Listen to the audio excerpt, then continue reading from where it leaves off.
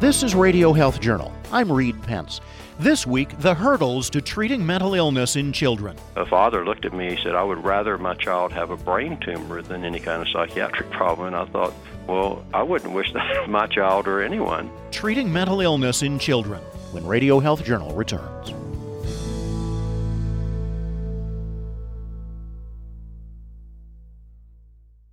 The fall and holiday season offers many opportunities to enjoy the company of family and friends, as well as indulgent, special occasion food. Yet too many big meals and sweet snacks can start to take their toll, from zapping our energy to causing weight gain.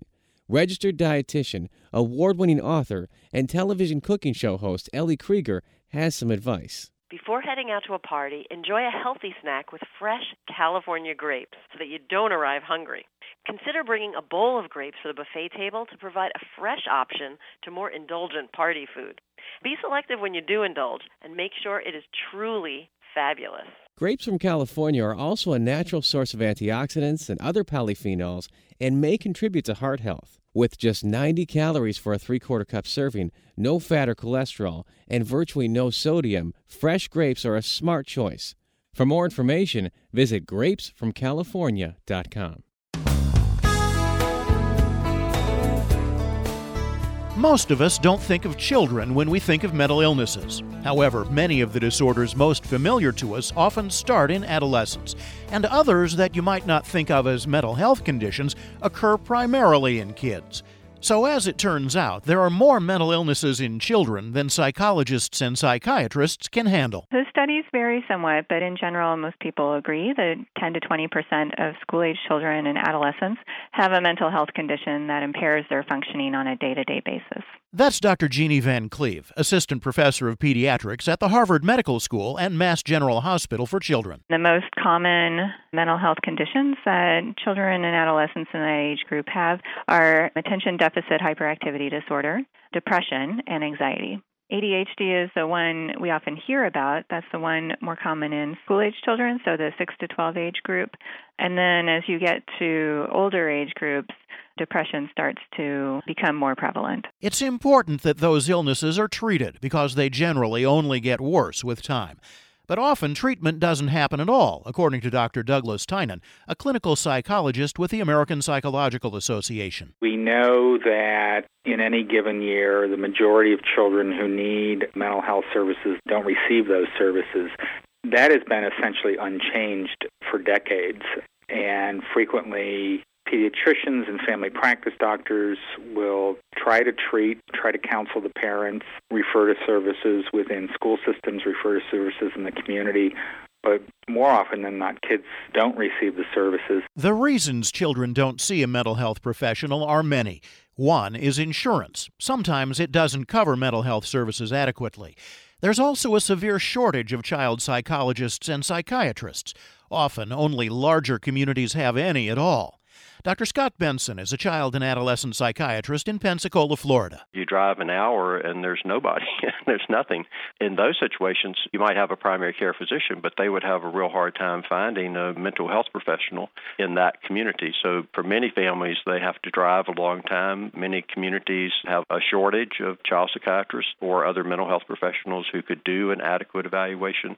So that's a real problem. Benson and Tynan say another major problem is the stigma of seeking help from a psychologist or psychiatrist. Half of all referrals from pediatricians and family practice physicians and nurse practitioners, half the time when they refer parents to a mental health agency or a mental health practice, that the parents do not follow through on that.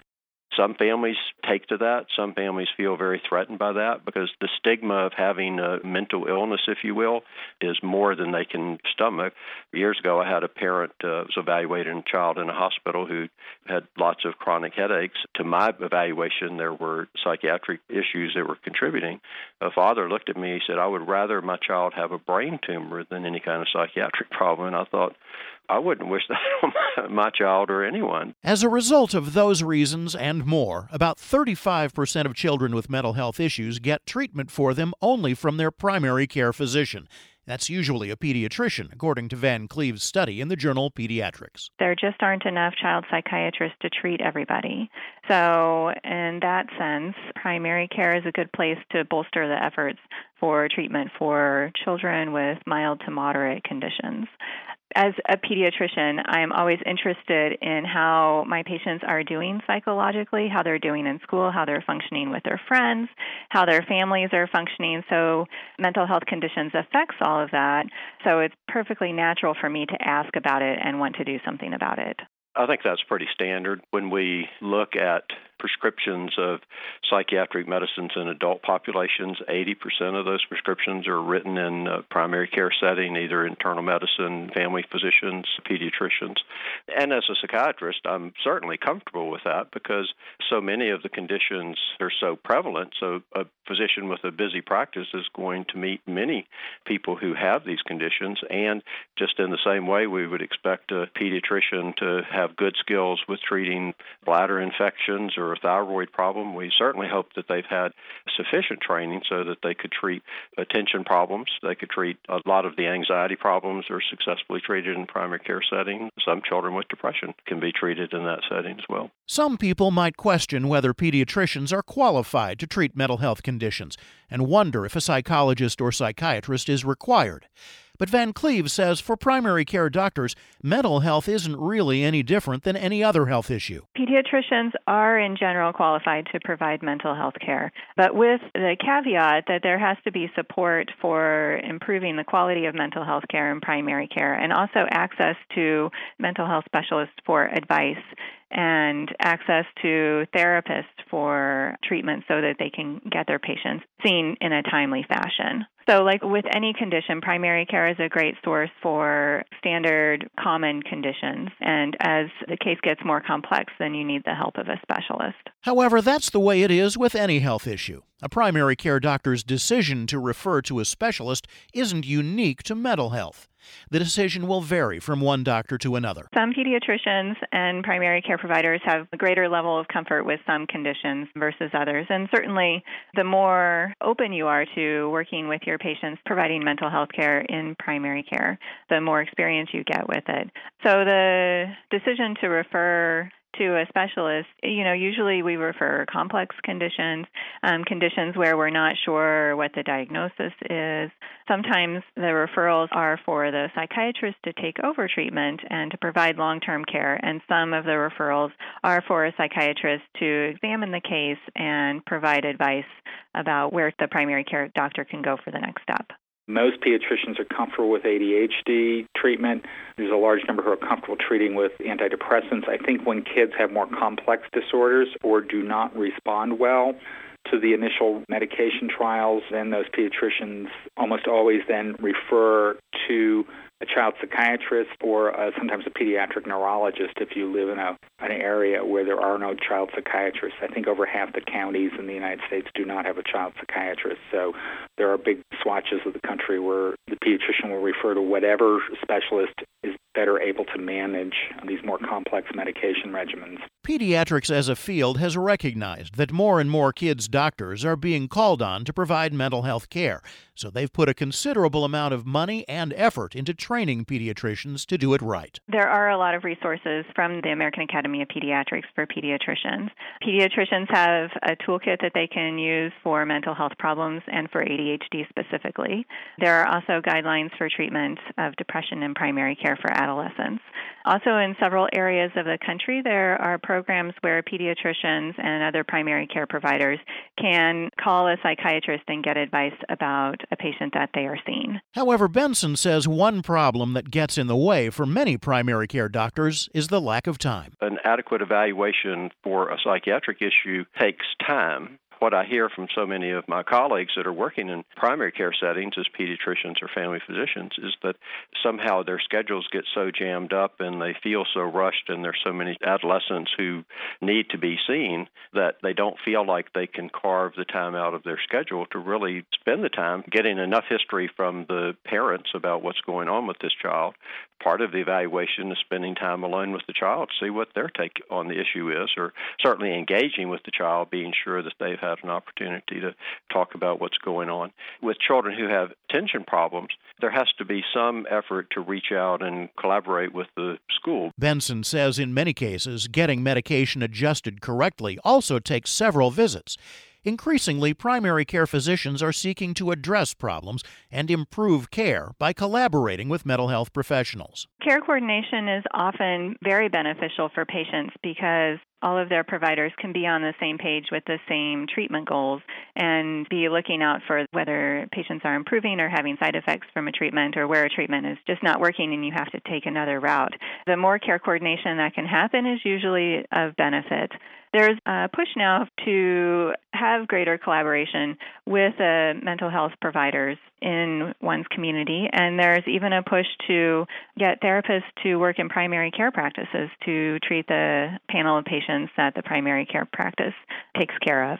And that offers, opportunity for great collaboration because the mental health provider and the primary care provider are working side by side. Tynan says much of the stigma is also eliminated by having psychologists, psychiatrists, and social workers under the same roof as the primary care doctor. Since most of my work is in integrated care, and that is where you embed the mental health professional within the primary care office, in that type of situation, about 85% of the parents will follow through on an appointment. So there is this stigma and there is this reticence to go to another provider, to another office, park in a different parking lot, meet different front desk staff, and tell their story all over again. I think parents are much more likely to follow through if the mental health provider is embedded within their primary care office or if the provider is embedded within their school. Some people are troubled by another of Van Cleve's findings, that primary care doctors are more likely than psychiatrists to put kids on mood-altering medications.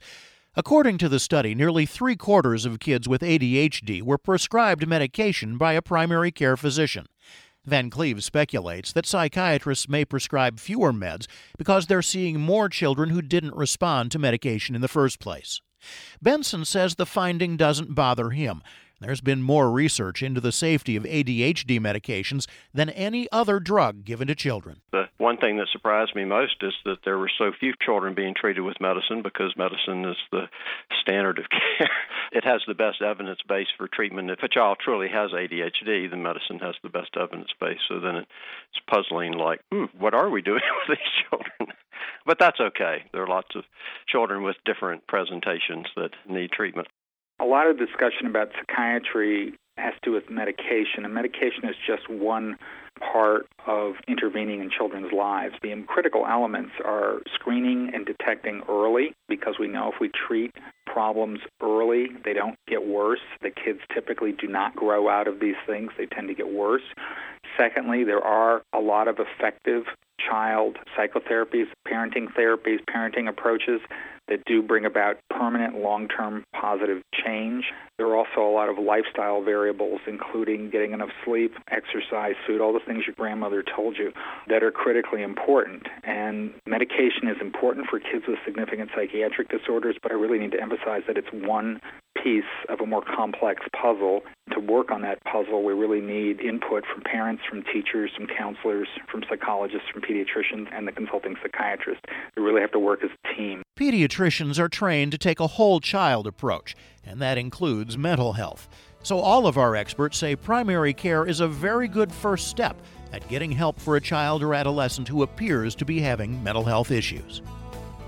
You can find out more about all of our guests through links on our website, radiohealthjournal.net, where you can also find archives of our shows. You'll also find them on iTunes and Stitcher. I'm Reed Pence.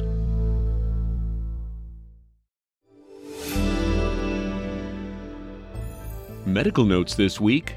Neurologists are warning that Parkinson's disease could soon become pandemic.